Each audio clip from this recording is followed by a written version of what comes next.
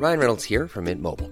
With the price of just about everything going up during inflation, we thought we'd bring our prices down. So to help us, we brought in a reverse auctioneer, which is apparently a thing. Mint Mobile Unlimited Premium Wireless. How to get 30, 30, bit to get 30, bit to get 20, 20, 20, bit to get 20, 20, bit to get 15, 15, 15, 15, just $15 a month? Sold! Give it a try at mintmobile.com/switch. $45 up front for 3 months plus taxes and fees. Promo rate for new customers for limited time. Unlimited more than 40 gigabytes per month. Slows full terms at mintmobile.com. Hold up. What was that? Boring. No flavor. That was as bad as those leftovers you ate all week. Keke Palmer here, and it's time to say hello to something fresh and guilt-free. Hello Fresh. Jazz up dinner with pecan-crusted chicken or garlic butter shrimp scampi. Now that's music to my mouth. Hello Fresh. Let's get this dinner party started. Discover all the delicious possibilities at hellofresh.com. For a bit of seasonal giving, we're discounting our print-only subscription package. You can get our beautiful magazine delivered to your doorstep every week for a year for just £149 in the UK and $149 in the US. Our print-only sale is also available for gift subscriptions, so it's a saving of over £100 or $100 on the normal price. Go to newscientist.com/print sale to get this offer.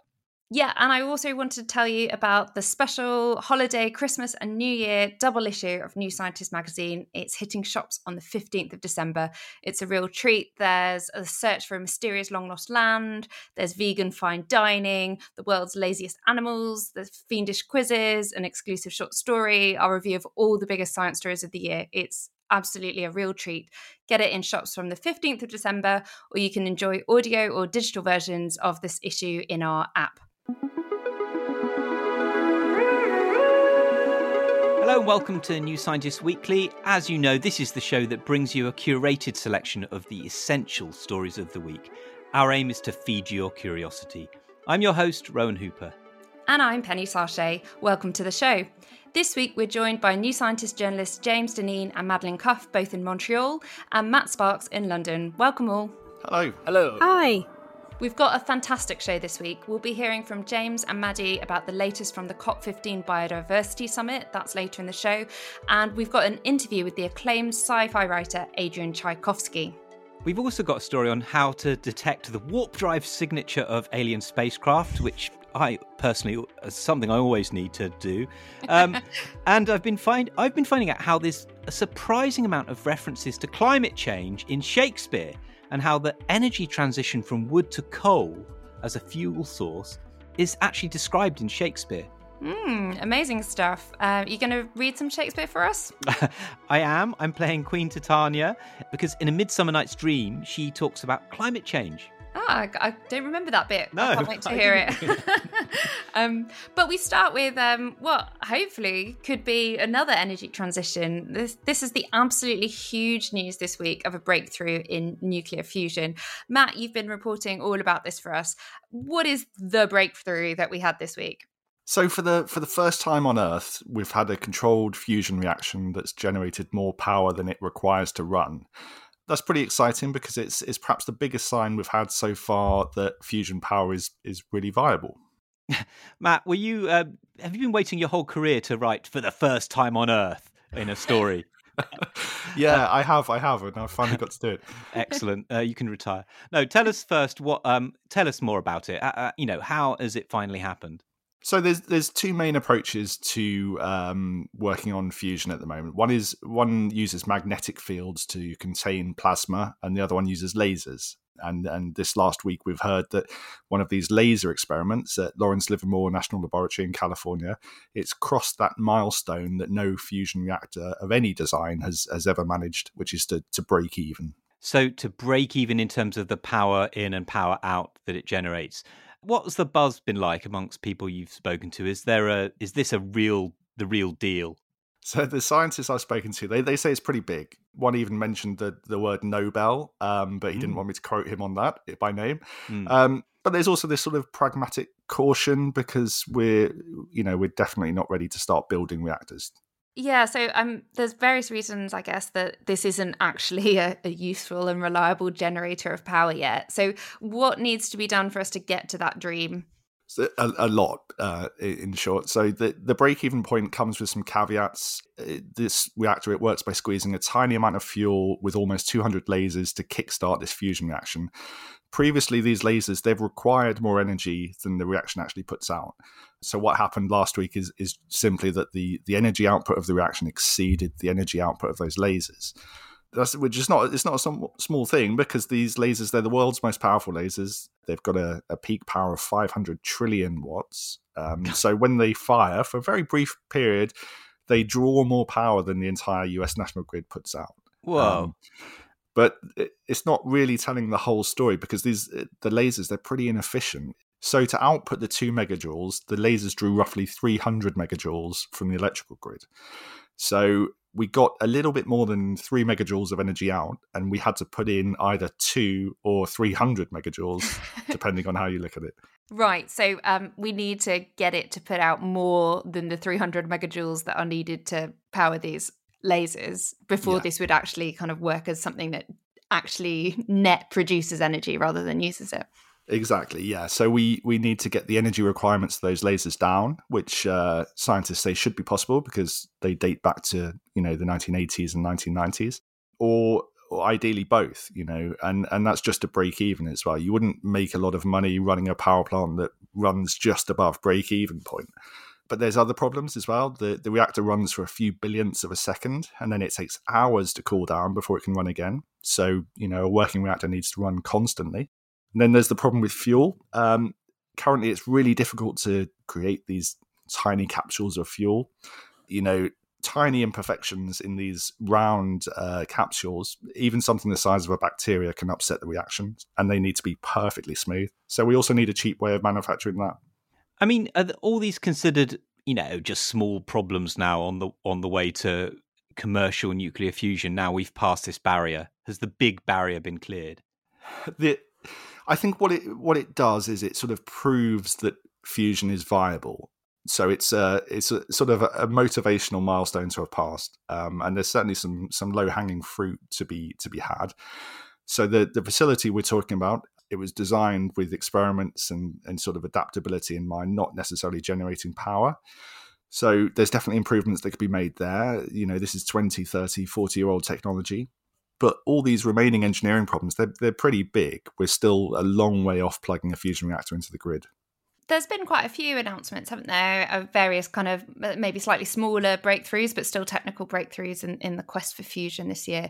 And some of them have been coming from other types of trying to do this, using things like magnets instead of lasers to kind of control plasma and all the rest of it. Do we know what's going to win out at the end? Are you backing a horse at this point, Matt? So I think magnets are attracting most of the money and most of the attention at the moment, but it is this laser experiment that just hit break-even point for the first time. So it's not a neglected area. But there is a feeling amongst the people I've spoken to that magnets are the most likely design to win out in the end. But we're seeing a lot of commercial startups doing a lot of sort of interesting designs. And one scientist told me that diversity like that is probably key to getting fusion online quickly. To try a lot of things very quickly and move on if they don't work. I think we're obliged to say that, it is very exciting. We've crossed this big threshold, but there's, as you say, there's a long way to go. So it's not going to be basically until the end of the century, really, is it? The second half of the century that we really get this up and going. And in other words, for people looking for a solution to climate change, we still need to go to the fusion reactor in the sky and renewable energy to get us out of that. Yeah, I think so. Predictions on how far away fusion is have been notoriously unreliable, but I'm hearing this week anywhere from 15 years to another 30 to another 60. Yeah, we can't sit back and sort of wait for this to solve climate change. We certainly need to keep going on renewables. Right, let's go to Montreal now for the latest on the biodiversity meeting. This is COP15. Maddie, you've only just got back from COP27. Now you've got a bit of whiplash and you're in Montreal at COP15. What's it like there? Tell us what's at stake, because ideally we want a biodiversity treaty like we had with the Paris Accord, with the climate treaty. But what would that look like for biodiversity? Yeah, so that's right. So The biodiversity COPs work in a slightly different way to the climate COPs, but they also have lots of similarities. And the reason why this COP, COP15, is a really big deal is because it is a once-in-a-decade opportunity to set some global goals for nature. So to kind of set a really long-term direction for the global community, which will aim to put nature on the path to being restored by 2030, and for the world to be, this is rather ambitious, but to be living in harmony with nature by 2050. And this is really crucial, not just because obviously we need a healthy ecosystem to serve, water, to grow food, for kind of everything that kind of keeps human society going, but it is also crucial to the fight against climate change. So you don't really succeed at delivering on the promises of the Paris Agreement without solving this issue of nature. So that's why this COP15 summit that we've just landed at is a really crucial one. The agreement here will be a really good measure of progress to whether we can enact the goals of the Paris Agreement, essentially. So I landed last night, so I'm still sort of trying to get my bearings at this cavernous conference centre in Montreal, and it's a bit of a weird vibe. I was expecting, given the kind of seriousness of what's at stake here and the scale of ambition that countries are talking about, I was expecting a little bit more buzz and a bit more excitement and noise, but it's pretty muted. There's not as many people here. There aren't noisy protests in the corridors. Everything's quite hushed and calm, which when it comes to big global negotiations is not necessarily what you want to see. And James, you've been covering mining there. Tell us about what's been discussed so far and what's been agreed. Yeah, mining, maybe a bit of an unexpected subject for a summit on biodiversity, but mining projects are inherently destructive and can have significant impacts on biodiversity as well as local and indigenous communities. So on Monday, the Canadian Minister of Natural Resources announced on the sidelines of COP15 a new alliance between Canada and 6 other rich countries, including the US, the UK, and Australia, to try to minimize some of those impacts. Critical minerals include minerals like lithium and cobalt and copper, which are all needed for the green energy transition, for things like batteries, for electric vehicles, and renewable energy technology. And demand for all of them is expected to explode in coming years, which means more mining and more processing. Lots of that mining will happen in countries that aren't part of this alliance, especially in China, which dominates critical minerals mining and processing. And it's unclear how countries in the alliance would make sure mining is sustainable outside their borders. But countries in this alliance represent a gigantic market, so a commitment from them to make their critical mineral supply chains more sustainable could have a big influence elsewhere. And something that's interesting, that the sentiment of behind the alliance, at least, is part of this larger discussion at COP15 around an agreement to end subsidies for industries that drive biodiversity loss, like unsustainable logging or unsustainable fisheries, though nothing is agreed around that yet. So, Maddie, it's feeling a little bit negative there at the moment. If this limps over the line, I've heard people saying we could get a Copenhagen situation, in other words, a really weak treaty like we got at Copenhagen in 2006 or 8, whenever it was. If we do that, what does that mean for biodiversity and planetary life support? These are only every 10 years, aren't they? So the Copenhagen moment analogy is interesting because I don't think it will be the same thing as Copenhagen, where, essentially the talks fell apart, right? And what they managed to scrabble together at the end was a really weak kind of backup plan that was not what the summit aimed to do in the first place, to kind of create that global treaty. I think what will happen this time around is that they will come out with something and they will agree these goals. After 2 years of delay because of COVID, I think everybody here is very keen that we leave with these new set of targets and with a direction of travel for the post-2020 framework. The danger, though, is that it's a bit of a fudge and it's not as ambitious as it could have been. And because all of these agreements are non-binding, the way these things are drafted and worded is really important, because it is then about how it's implemented on the ground. And if countries sign up to something that gives them quite a lot of wiggle room to essentially go back home and carry on business as usual, then we won't see anything like the scale of change that is needed on the ground. So the really key issues like the financing framework will determine whether or not what is actually agreed here kind of happens in the real world next year. So I think that is the kind of main risk, that it ends up, everybody comes out with something, it looks great on paper, but actually it's not strong enough and not detailed enough that it has any kind of real world impact. Right, well, we'll just have to wait and see. Thank you, Maddie and James, for joining us from Montreal. Let's take a quick break. Are you looking for a unique gift this holiday? What about a gift that helps fight global warming? With Climeworks, you can now remove excess carbon dioxide from the air in the names of your friends and family.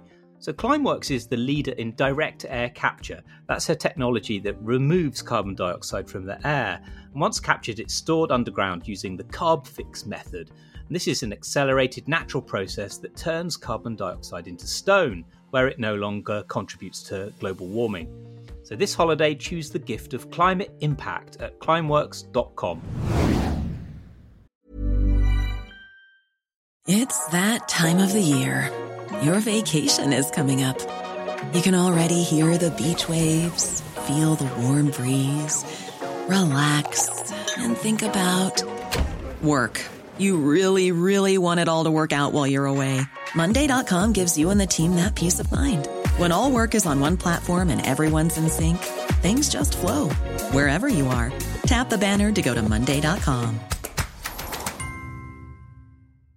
Ryan Reynolds here from Mint Mobile. With the price of just about everything going up during inflation, we thought we'd bring our prices down. So to help us, we brought in a reverse auctioneer, which is apparently a thing.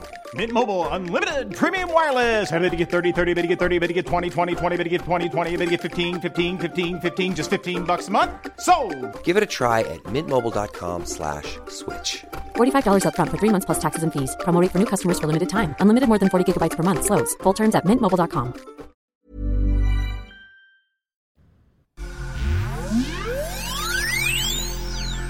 That's the Sci-Fi Alert, which means we're reporting on something in the news that has already been explored in science fiction. And this week, Rowan, it's warp drives. Yes, we've invented the warp drive. No, I think that would be the top of the show. What we found, though, is a way to spot the stretching in the fabric of space-time that would occur if a warp drive is activated.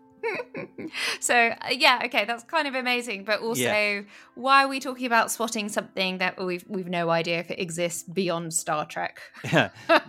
Yes, good question. Well, so this is about gravitational waves, and those, as you'll remember, are the ripples in space-time that are formed when you get these massive objects colliding or moving around. And they were first detected in 2015 by LIGO. That's the Laser Interferometer Gravitational Wave Observatory. And that observed the ripples in space-time as like two black holes collided and merged together. So the idea then is you could use LIGO to look for gravitational waves made by an alien spacecraft if it was big enough and moving fast enough to make these ripples in space-time. Right, so how big are we talking here? Because we're talking about LIGO and gravitational waves. Black holes are massive. Yeah, so they found that the spacecraft would need to be the mass of Jupiter, which is pretty big, and travelling at a tenth of the speed of light, so 30,000 kilometres per second. Okay, so huge and very, very fast. I guess these advanced aliens need a lot of room for their civilizations. Yeah, I mean, it either has to have this huge mass, or if it has a warp drive, then it could literally warp space-time, and then you could detect it using this new theory. And the researchers behind this piece of work have found that LIGO could spot a craft, this kind of alien craft, if it travelled within 326,000 light years of Earth. And they say that even more sensitive gravitational wave detectors could bring that distance closer. So this is going to be really interesting to SETI people, the search for extraterrestrial intelligence. So playing along with this then. Yes, thank you. If you did detect something, how could you tell if it was a comet or a meteor just, doing its thing in space, or a spacecraft? Because if it's 300,000 light years away, how do we know? Yeah, well, our reporter Leah Crane actually asked them this, and they said that you could tell the difference between, say, a meteor and a warp drive, because it's the same way you can tell whether a jet ski has gone past you or a boat, because the waves they make have a different signature. and a warp drive also would have a unique kind of way of affecting the gravitational field around them. Cool. So I'm guessing you're not going to go for something as obvious as Star Trek as the sci-fi link here. No, I'm not actually. I went for the planet-sized spacecraft rather than warp drive, and it turns out there are some. There's one in Robert Reed's Great Ship series, which is aptly named, and there's one there that specifically said a spacecraft to be bigger than Jupiter. Oh, perfect. Now, we've spoken quite a bit on the podcast about the energy crisis, and of course that was sparked by Russia's invasion of Ukraine and the subsequent squeeze on gas supplies to Europe. But I wanted to add some historical context to this because I was reading about an earlier energy crisis in the 16th century in England, and this was one triggered by basically mass deforestation, and that led to the first use of coal as a fuel source. So to talk about this, I'm joined by Randall Martin of the University of New Brunswick in Canada. Randall, thank you for joining us. Now, you're a Shakespearean scholar, and I was reading your book, Shakespeare in Ecology, and I was amazed by the amount of ecological references in Shakespeare. So can you set the scene for us? Yes, there was a comparable, of course, smaller scale than today and different caused energy crisis in the 16th and 17th centuries, but Shakespeare was an observer of this. I think of Shakespeare as having a triple eye for these things. He was a playwright, a professional playwright, interested in creating dramatic, exciting plays that made money. He was also a poet, a superb poet, and he had an eye for the natural world and for changes in the world that were exceptional. And the third thing is that he had an ecologist's eye. He observed there was new limits to the consumption of resources. He had a very keen eye for the interconnectedness of things, not only in the natural world, but between the human world and the natural world and the animal worlds. So all of these things, we think of ecology as being, everything is connected. Well, Shakespeare had a keen eye for observing that the things were connected and also things were being disrupted and changing. It sounds familiar. These things sound very, very familiar, don't they? Yeah. They're very familiar to the kind of energy supply and security problems and food security problems that we now are facing in our world. All of those pressures, demographic pressures, climate change pressures, and rising prices meant that some people were getting rich and from the rising prices and making money and building new houses or enlarging their houses or their farms and showing them off and consuming more. I mean, it's amazing what you find in plays that even the ones that I thought I was familiar with, like there's a bit in A Midsummer Night's Dream when Titania says, she's talking about the altered seasons. She's basically talking about climate change. She says that the spring, the summer, the childing autumn, angry winter change their wonted liveries, and the mazed world by their increase now knows not which is which. I mean, she's talking about the start of the Anthropocene, basically, isn't she? Absolutely. You're bang on. And that was Midsummer Night's Dream was written about 1594 to 5, and England had experienced catastrophic harvests and rains in the preceding 2 years for the two preceding seasons, as it were, agricultural seasons. And so he's referring to a very topical event there, the fact that climate change is altering the seasons.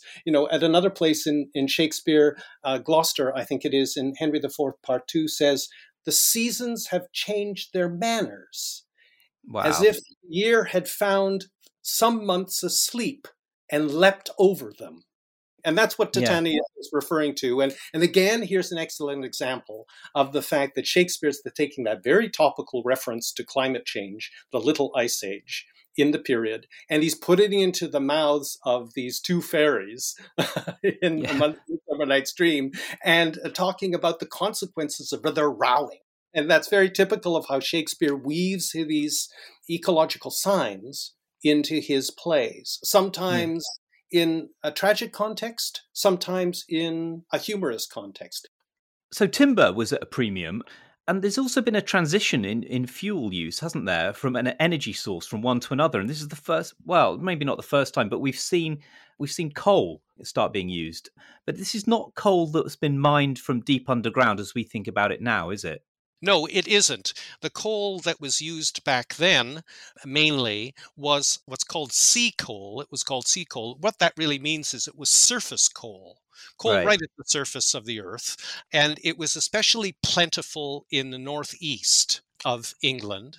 And so it was dug up there fairly easily, actually, put into boats and carried down the eastern coast of England and up the Thames to London mainly, but also, again, to supply markets in the southeast. And coal was, at that time, a cheaper energy source than wood fuel, whose prices were rising. And so there was gradually a transition from wood fuel to coal fuel. At the beginning of the 16th century, coal supplied about 10% of England's energy supply. By the mid-17th century, it was 50%. So despite being hundreds of years old and about a different time, well, there's still a message from Shakespeare that we can take to our modern problems, isn't there? Yes, there is. Pay attention to the natural world and how we use it and how we interact with not only other human beings, but other animals and with the non-animal, as it were, natural world, and how important that integration is. Shakespeare is superb about that, and that makes him absolutely contemporary for us as a message that we really need to learn to get ourselves out of the looming calamities of the Anthropocene. That, to me, is it. Shakespeare shows us how to live a better way. That was Rowan talking with Randall Martin of the University of New Brunswick in Canada. Now, next up, we're chatting with Adrian Tchaikovsky. He's a science fiction author known for his works exploring topics such as alien awareness. His latest book, Children of Memory, continues his Children of Time series with the story of a fragile human colony on a far-flung outpost and some corvids, which may or may not be sentient. We love that kind of thing. Yeah. So here's our book's editor, Alison Flood. She chatted with him about spiders, crows, and inspiration from zoology. Hi, Adrian. I really enjoyed Children of Memory, so thank you for that. I wanted to start by talking about your choice of species that you explored this time. So in Children of Time, it was a world where spiders had evolved. In Children of Ruin, you had a flourishing octopus civilization. And now in Children of Memory, you're looking at what might happen if corvids evolve. Was that always going to be the obvious next choice for you, or were crows always the route to take? I mean, in a weird kind of way, I feel I've almost gone mainstream with crows because with the spiders and the octopuses, they tend to be creatures that a lot of people really don't like, whereas crows have a fairly good press to start with. But really, for this series in particular, my targets tend to be creatures with an unusual amount of intelligence in the natural state. So effectively good candidates for becoming a kind of a sapient species if they were given, a clear evolutionary run at it. And corvids, so crows, ravens, magpies, birds like that, are very, very clearly one of those candidates. They have an extraordinary intelligence. Yeah, they demonstrate they can craft and use tools. They can understand multi-stage problems without even physically experimenting with them. They can do, frankly, they can do a lot of things cognitively better than I feel I can. And so it doesn't feel that they would need much of a push. They would just kind of need the right conditions to flourish and sort of become that sort of dominant technological species in a way we would recognise. I mean, were there any other options that you considered before you were like, no, definitely corvids? Oh well, there are plenty, and I mean, I would like to expand the series at some point in the future when sort of the ideas come to me, and at that point, I will probably choose a more left field species. One of the things that we are discovering, there's been quite a flourishing of animal behavior studies in the last decade or so. And it seems to be the case that wherever you look, you actually find out that everything is smarter and more adaptable and just more intelligent in a way that we can appreciate as a human than was previously believed. So there are an enormous number of potential candidates. I mean, a little voice in the back of my head suggests I'll probably do something else, invertebrate, because that does tend to be my first love in the animal kingdom, but who knows? One of the things I really loved about Children of Memory is how you explore the question of sentience and whether or not your corvids, who live in a complex society and perform all sorts of feats of language and technology, are sentient. I mean, it's a big question to tackle. Did you have fun with it, or was it at times quite a head scratcher to know where you were going with it? That was particular. I mean, I had a lot of fun with it. I had a lot of fun with it in particular because of the two corvid characters in the book, Gothy and Gethly, are just enormous fun to write. They're basically a comedy double act, and at the same time they epitomise the sort of philosophical puzzle which is at the heart of the book, which is what is a person, what is consciousness, what is intellect. Just because something is going through all the motions doesn't mean that it is intelligent. In fact, Gothy and Gethly are quite adamant that they're not, even though they can argue the point quite cogently. And obviously, also, as fans of the series will know, we have characters like Averana Kern, who is a human who has been uploaded into a variety of different sort of artificial formats, including a nest full of ants, and still kind of believes she's a human up until the point when she has to think of something that happened to her and the memories just aren't there. And then there are, anyone who's read the second book, Children of Whom, will know that we add some quite unusual characters and species in that. And we get quite a lot from that kind of alien point of view of something that really isn't a kind of a singular intelligent entity, except that because of its very complicated interactions, it kind of becomes one in aggregate. And the whole book is kind of exploring these different almost impersonations of sapience and sort of inviting the characters in the book and I guess the reader to think, well, what do or don't we consider to be actually intelligent in all of this sort of variety? Yeah, I love the way the corvids throw out these literary quotes which are entirely apt for a situation, but they're like totally forgotten by the people who are hearing them. Like at one point where they say to strive, to seek, to find, and not to yield, they say as they're kind of striving and seeking and finding, but people are like, what are you talking about? That makes sense. But and that definitely felt like you were having fun with it, with the kind of the idea that the ability to parrot information doesn't necessarily correlate with understanding or with sentience. Yes, and I mean, parroting is the key phrase. I mean, the book is dedicated to a parrot, in fact. The dedication is to a parrot called Alex, which was one of the highlights of my university course, was learning about Alex the parrot, who was a parrot that had been taught under laboratory conditions to talk, but not in the sense of just repeating things, but effectively understanding syntax and grammar and actually creating new words even for concepts that the parrot sort of came up with.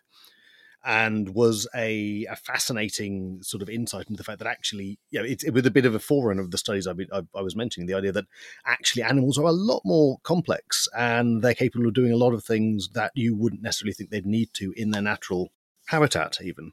Can you talk a bit about your concept for sort of how the corvids work, the necessity for them to pair bond to deal with different challenges? Yes, so the setup that the corvids find themselves in, they are part of a really quite dismally failed terraforming attempt on quite a hostile world. And they're kind of released into the wild, and it is assumed that they are going to die, like basically almost everything else has. They're super annoying as well, aren't they? They're annoying all of the humans. Yes, I suppose released is not the right word. They're driven into the wild because, as curious birds will often do, they're not exactly the most considerate neighbours, and they pull things apart and make a lot of noise and do their business everywhere and so forth. So they're driven into the wild, and it's assumed they will die, and then they come back. And what it is discovered is, effectively, they have become a very different species through neurodiversity. Half of them are very, very novelty fixated. They can immediately see what has changed in the environment and are very prompted to examine it. The other half are analytical. They don't have that kind of environmental awareness, but they have a kind of on-running recollection of what has happened and are able to look at the information presented by the first half and then make decisions. So they function as two halves of a brain. And also, to be honest, I'm being a little coy and playing games, because what we also have, of course, so we have two ravens who are thought and memory, who are the mythology sort of. And I do, in the same way as I've dipped into Shakespeare and I've dipped into biblical references in the previous books. In this one, I have a fair amount of Norse myth Not, I suspect, in any terribly deep and meaningful way, but just because it's a nice theme and there's a lot of material there to play with that people will recognise the names and get the references of. That was Alison Flood talking with Adrian Tchaikovsky about his new book, Children of Memory, and I hope someone gets me that for Christmas because it sounds great. That's all for this week.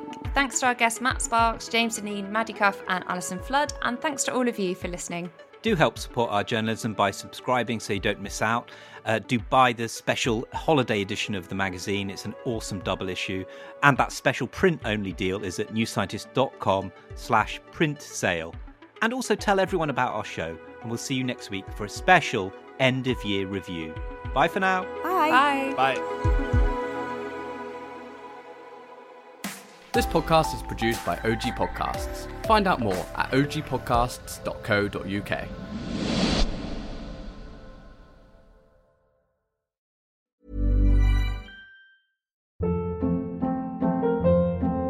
Hold up. What was that? Boring. No flavor. That was as bad as those leftovers you ate all week. Keke Palmer here, and it's time to say hello to something fresh and guilt-free. Hello Fresh. Jazz up dinner with pecan-crusted chicken or garlic butter shrimp scampi. Now that's music to my mouth. Hello Fresh. Let's get this dinner party started. Discover all the delicious possibilities at HelloFresh.com.